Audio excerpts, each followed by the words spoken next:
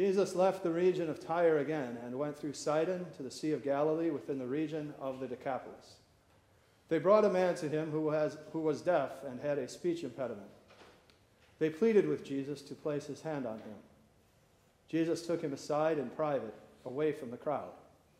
He put his fingers into the man's ears. Then he spit and touched the man's tongue. After he looked up to heaven, he sighed and said, "Ephphatha," which means be open. Immediately the man's ears were opened, his tongue was set free, and he began to speak plainly. Jesus gave the people strict orders to tell no one, but the more he did so, the more they kept proclaiming it. They were amazed beyond measure and said, "He has done everything well. He even makes the deaf hear and the mute speak." The gospel of our Lord. In the name of the Father, and of the Son, and of the Holy Spirit, amen. Do you know anyone who, no matter how hard you try, you just cannot understand them? It's not that they literally speak a different language, but they might as well, because you can't really make sense of anything they're saying. And the whole way they think, how they approach other people, how they try to solve problems and issues, it just seems totally foreign to you. And you just cannot wrap your mind around at all the way that person is. It's kind of the sense you come away with when you listen to the prophet Micah today, that he is struggling somewhat, trying to get his mind around who God is, what God is like.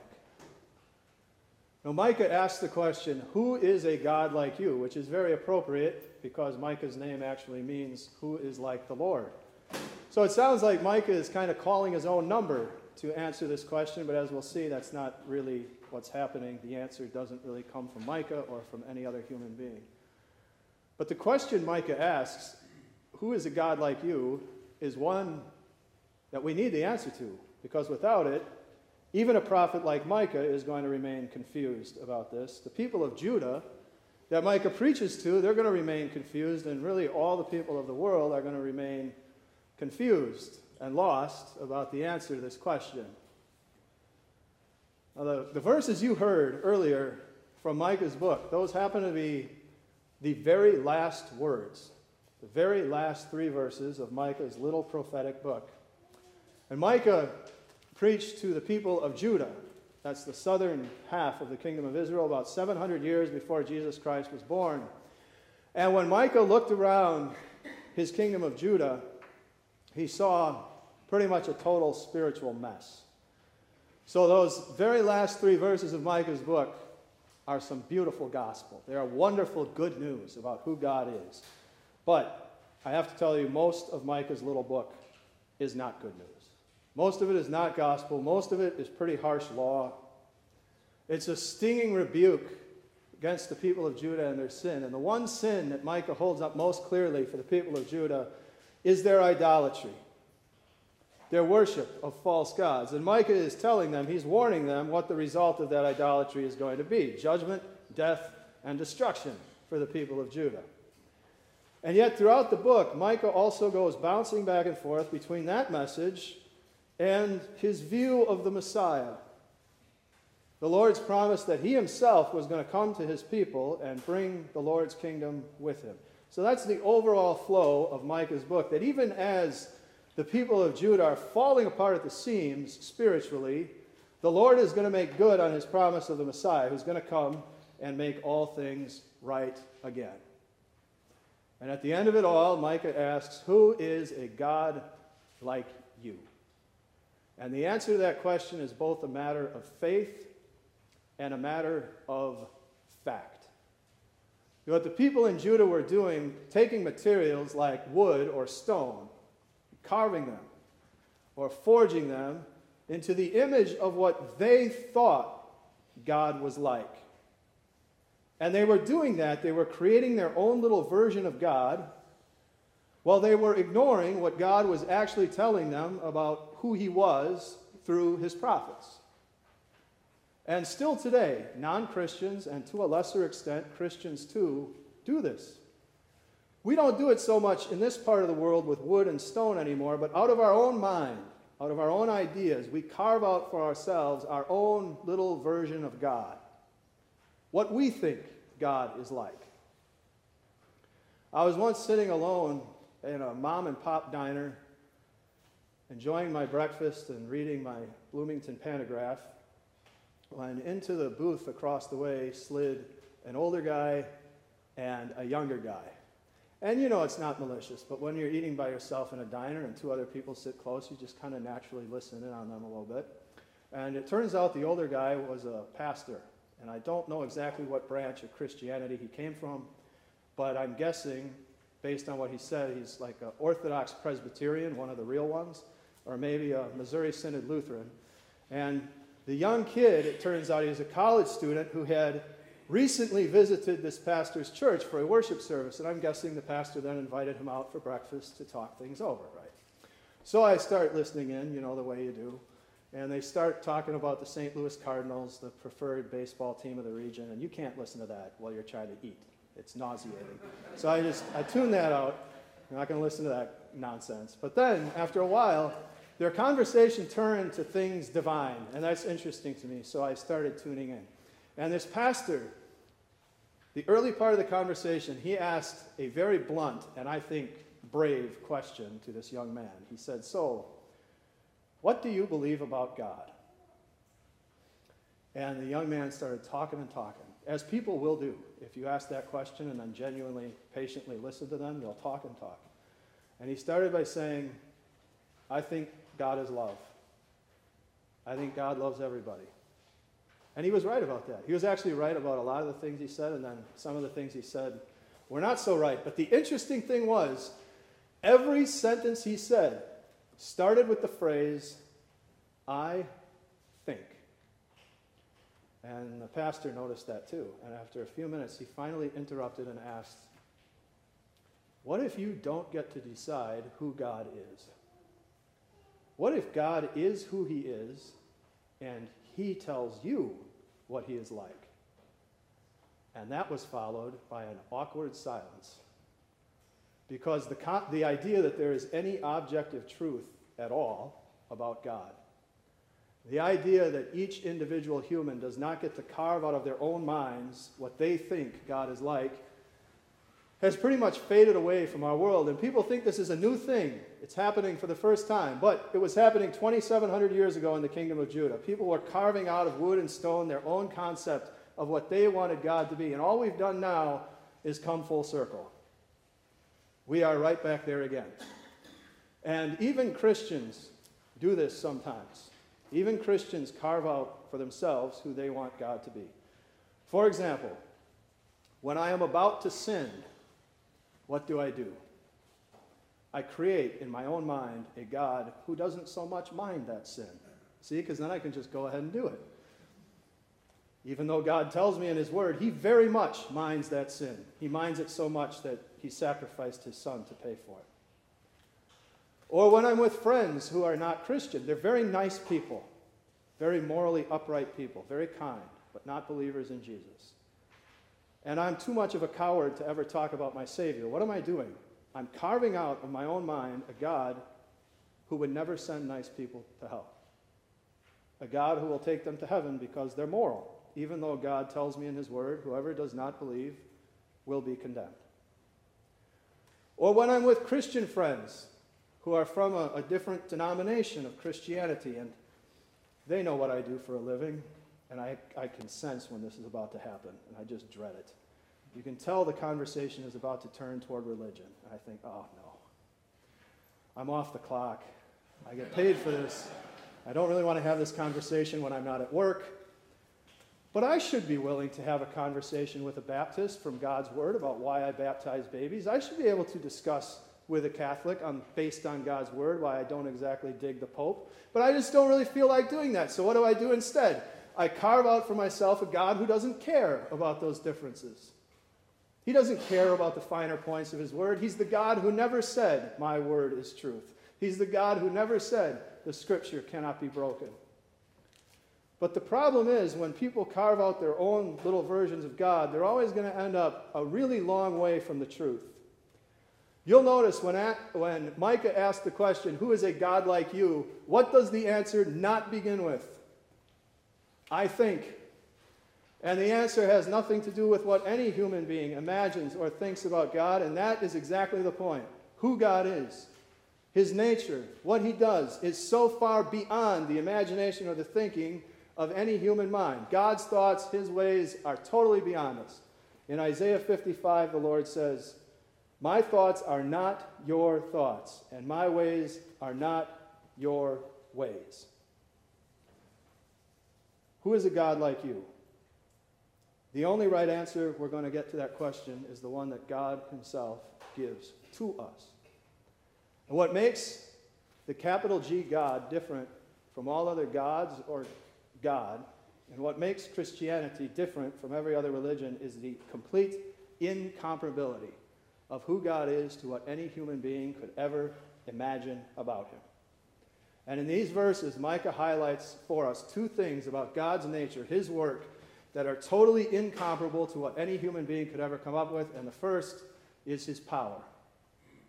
His power to win a victory that extends through all creation and through all eternity. And it's beyond what we could imagine, because the power that we normally confront in our world has to do with enemy armies and legislators. See, our power, it comes from wars that are waged and laws that are enacted. But God's power deals with the greatest enemy, the enemy that is at the root of it all.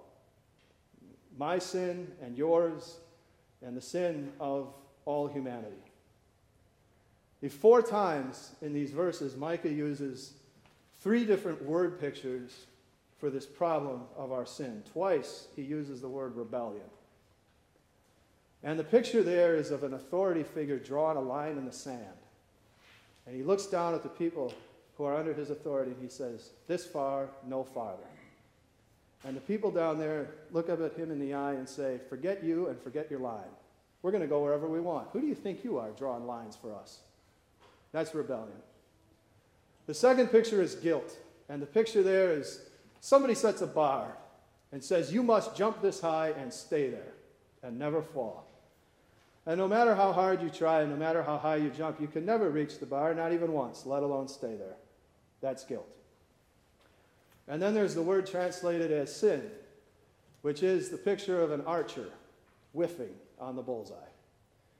And all of these different word pictures highlight the problem of our thorough imperfection. The problem of our sin that destroys our relationship with God, that causes the destruction that Micah was predicting for the kingdom of Judah, the destruction in our lives, and the destruction in creation. See, these verses are beautiful gospel, but there's also this confession in them. It's an implicit confession when Micah uses these word pictures. Who is a God like you who forgives guilt and who passes over the rebellion of the survivors of his inheritance? See, like a burden, everybody has to carry through their life the weight of their sin and its consequences.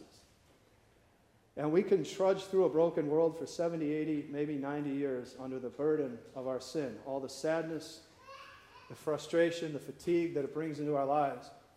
And we can even delude ourselves into saying this is not because of sin. It's just part of life, and you got to take the good with the bad, right? But what we cannot do is lift the burden of that sin. And if it's not lifted before you die, then you suffer the permanent punishment that sin deserves. Then you bear the burden for eternity. But who is a God like this one, who steps in for his people and fights to lift the burden of that sin? The word forgive in these verses, the picture behind that is someone lifting a burden off of someone else and placing it onto themselves.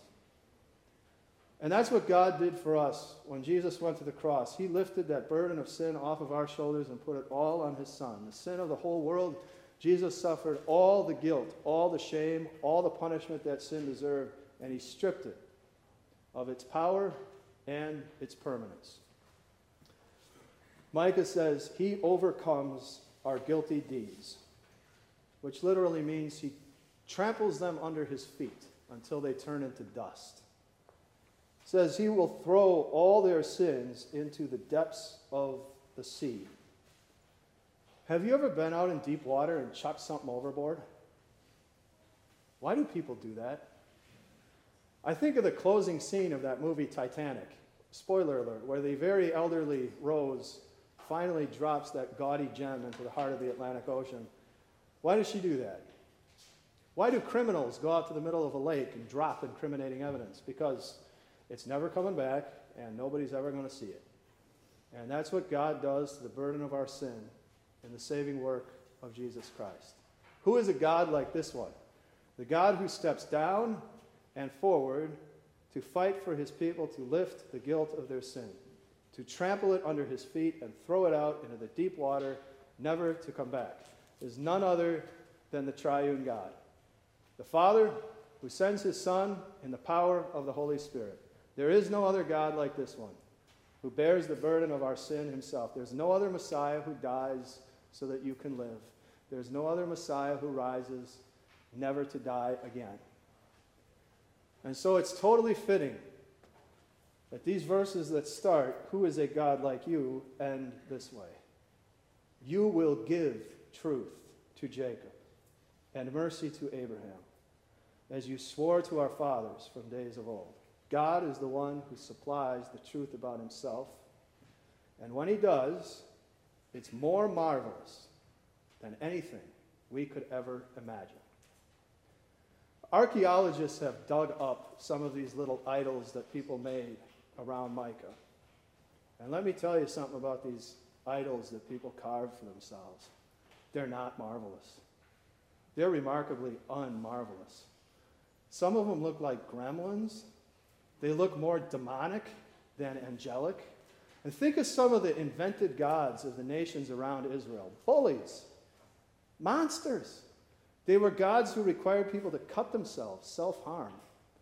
They had this pay-for-play system of sacrifice, where if you happen to make the right sacrifice and catch this grumpy god in just the right mood, maybe he'll give you rain for your harvest. They required human sacrifice, even child sacrifice.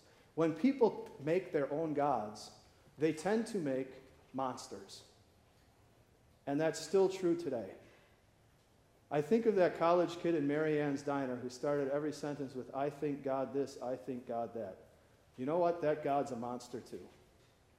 He's a little more subtle. He doesn't have his fangs out, but he's still a monster because he's not based on anything except human opinion. There's no certainty in that God that your sins are forgiven. There's no way to know if he loves you. There's no promise of life in heaven. That God doesn't give you anything but doubt and fear. It's still a monster. Now, the uniqueness, the total incomparability of the true God to anything we could imagine. Micah highlights two things about it in these verses. The first is his power that bears the burden of our sin. The second is his undeserved favor, his grace towards sinners. This is the God who actively searches sinners out and calls them to repentance and gives rejoicing to the angels in heaven when they do. This is the one God who gives forgiveness as a gift in the work of his Son. Forgiveness in Christ is God's work. It's his plan. It's his decree. He drowned your sins in the deep waters of your baptism when you were baptized into the name of this triune God. He himself trampled your sins under his bloody feet on the cross. He is the God who freely loves and freely forgives for the sake of his Son. No other God does that. No other God claims to. So now, what effect do you think Micah was hoping these closing three verses would have on the people of Judah? What do you think he was hoping the reaction would be of people who were carving out little idols for themselves? For them to hear and understand that what God is really like is beyond what they could ever imagine. And not only that, it's infinitely better than anything they could ever imagine. And they would willingly put away their little idols and worship the Lord and trust in him. And that's what we need to remember whenever we are tempted to carve out our own little versions of God. To recognize that who the true God is infinitely better than anything you can come up with, and nothing you're going to come up with is ever going to compete. And then put away Any version of God who tells you your sin doesn't matter, or it's your life and you should live it however you want to, and you should be you no matter what, or anything else that goes against what the true God says in his word. And cling, stick with the God who bears the burden of your sin, tramples it under your feet, and chucks it into the deep water. And one more thing. We all know people who are doing this. We all know people who are carving out of their own minds their own little personal God. And look, that is the natural consequence of a culture where the individual is exalted above all else. Once you do that, once the individual becomes the most important thing, objective truth dies away, and the personal opinion of that individual, that becomes their truth, their reality. I'm not saying that's good, but that's where we are. That's the world we live in. So then how do you approach that? What do you say to someone whose idea of God always starts with "I think" instead of "God tells me" in his word? Why not try something winsome? Something that might actually work. Why not try something like this? What if God tells you who he is, and it's better than anything you could ever think of? Because it is. Amen.